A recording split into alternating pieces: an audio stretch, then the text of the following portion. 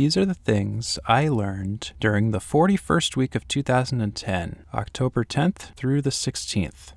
Sunday, October 10th. Getting to know other student organizations and networking with people is a very good thing. I got to meet Lewis Black this way. I was part of a TV station for the university I went to, and we would network with other student organizations to try to get TV spots and make it seem like we were able to get the famous people to do bumpers for our little college TV station. The biggest one, or at least one of the biggest ones, that we were able to nab was Lewis Black, of all people. Because we basically talked with the right people and we told them, hey, we are a TV station as students and we would like to maximize interoperability with you folks. And it would just be kind of awesome if we could just get you to talk to him and get him to talk to us. And it all just kind of worked out and it was really, really awesome. Suddenly we're standing in front of Lewis Black. We're just kind of talking to him casually. We had a little Cisco flip cam with us. And we just recorded a little spot from him saying, hey, this is Lewis Black, you're watching Scan TV. It doesn't mean you're in Scandinavia, you idiot.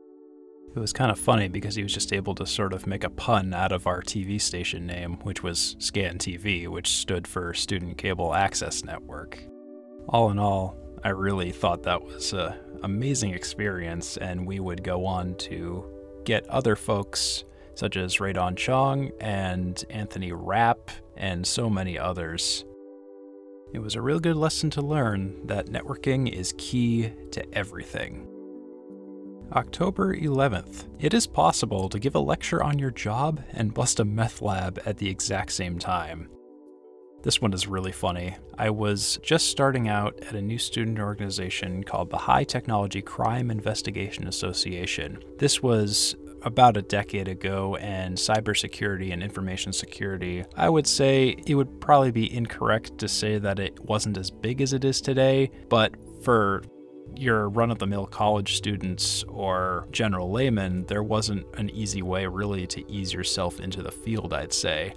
And this student organization was a real good way to kind of get your feet in the door, your toes in the water, and have an idea as to how cybercrime and law enforcement and all of that just interweaves with one another. The gentleman who was heading it up had a background in law enforcement and was still part-time doing it, to the point where he was giving us the spiel on the group and what we would be doing and the kind of goals we wanted to accomplish.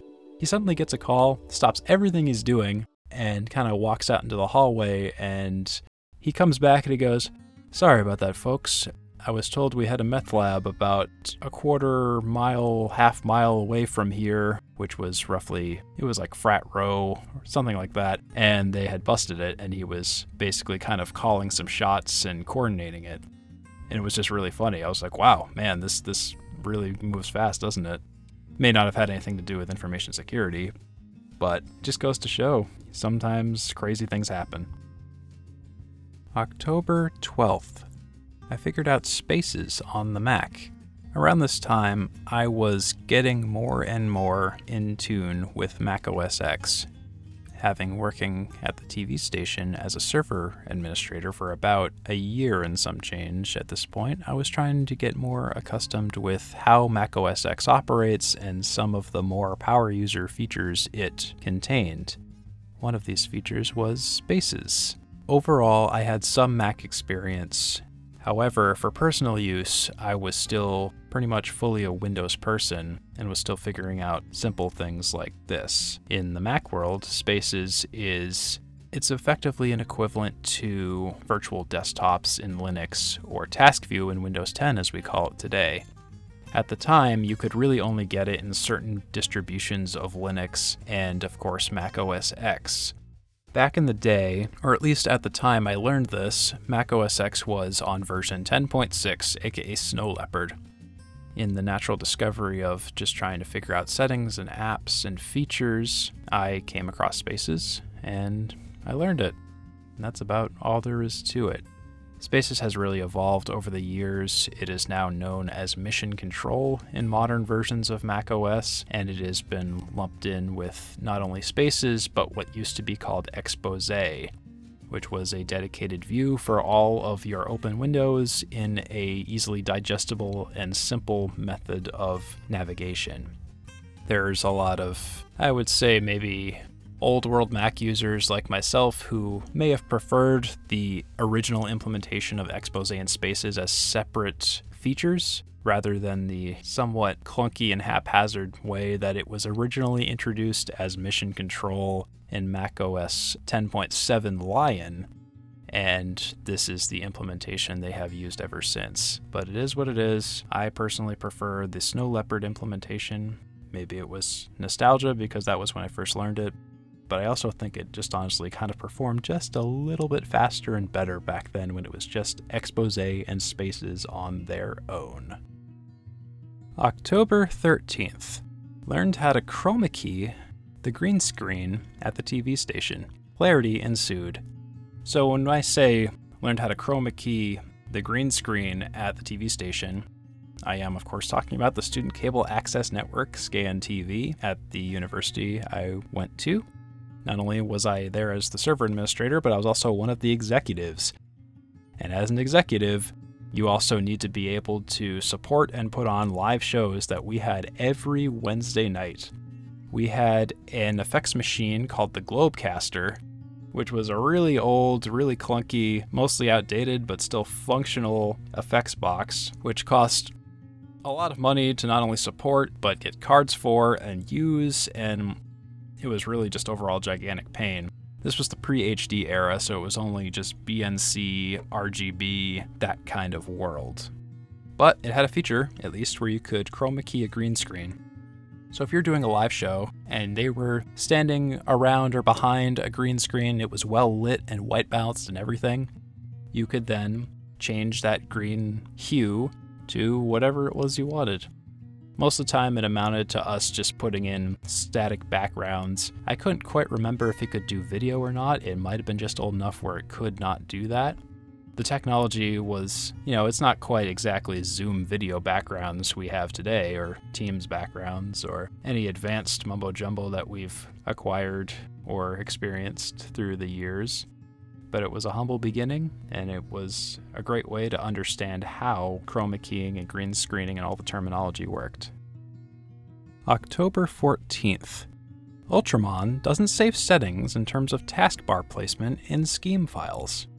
Sucks for my desktop with stacked dual monitors. Ultramon was an application that I used for primarily Windows XP for multiple monitor management.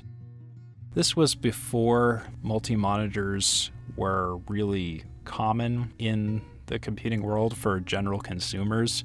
So back in the day, you had Windows XP, which was the operating system I ran at the time. And while you could have multiple monitors, you didn't get a lot of options. You didn't get really good taskbar UI elements. You kind of were just given an extended desktop, and that was about it. Applications like Ultramon tried to fill the gap and give you additional options like, do you want to display a taskbar on every single screen? Would you like to unify what open windows are on each monitor so you're not lost and disoriented? All kinds of things like that. However, it doesn't appear to save settings in terms of taskbar placement in the Scheme files. What that effectively means is the taskbar is the little bar at the bottom that holds all your apps and the system tray and the start menu button, all of that in Windows. But if you save a Scheme file, it basically doesn't remember where the taskbar remains. In retrospect, I don't really know why I wrote this down as a notable thing I learned, but it was a thing I learned. It wasn't really a major problem looking back, but if I didn't know that it did this or had this limitation, then hey, it was something I technically learned. October 15th. Heaters can apparently be fixated on the ceilings and look like fluorescent lights, or at least that's what they do in the Owl's Nest Apartments at Keene State College.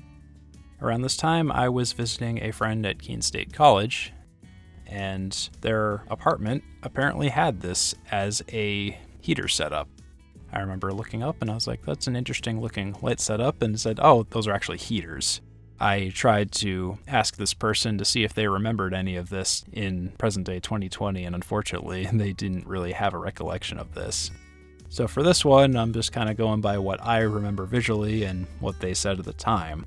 It's interesting, you'd think that a heater on the ceiling wouldn't be incredibly efficient because hot air rises, and that wouldn't really do anyone a lick of good.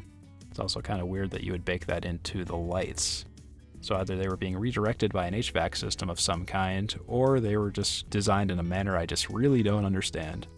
Owl's Nest Apartments in Keene State College? Interesting heater setup for 2010.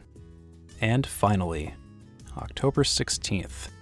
Jungle Juice is weird. Continuing on the path of visiting Keene State College, went to a party and they were making what I only heard of before, something called Jungle Juice. And in this particular iteration of it, it was a gigantic metal vat of soda, fruit juice, sugary drinks, and copious amounts of alcohol arranged basically as a punch where you grabbed a cup, you dipped it in, you drank whatever it was. Not only did it basically look like turpentine, it tasted about as random as you would expect. Probably a lot of grams of sugar and an unbelievable amount of alcohol, all kinds of poisons for the body that I can't even imagine the harm it would have done. But, for the college student who is strapped for cash and you just want to get a whole bunch of people loaded, there you go, Jungle Juice. I guess it's a thing. I wouldn't really recommend it for any health reasons whatsoever. But, it is what it is. I hope you enjoyed this retrospective of the 41st week of 2010. If you enjoyed this kind of content, please feel free to leave a rating if it deserves it, and subscribe if you want more of it. Thank you very much. Talk to you next time.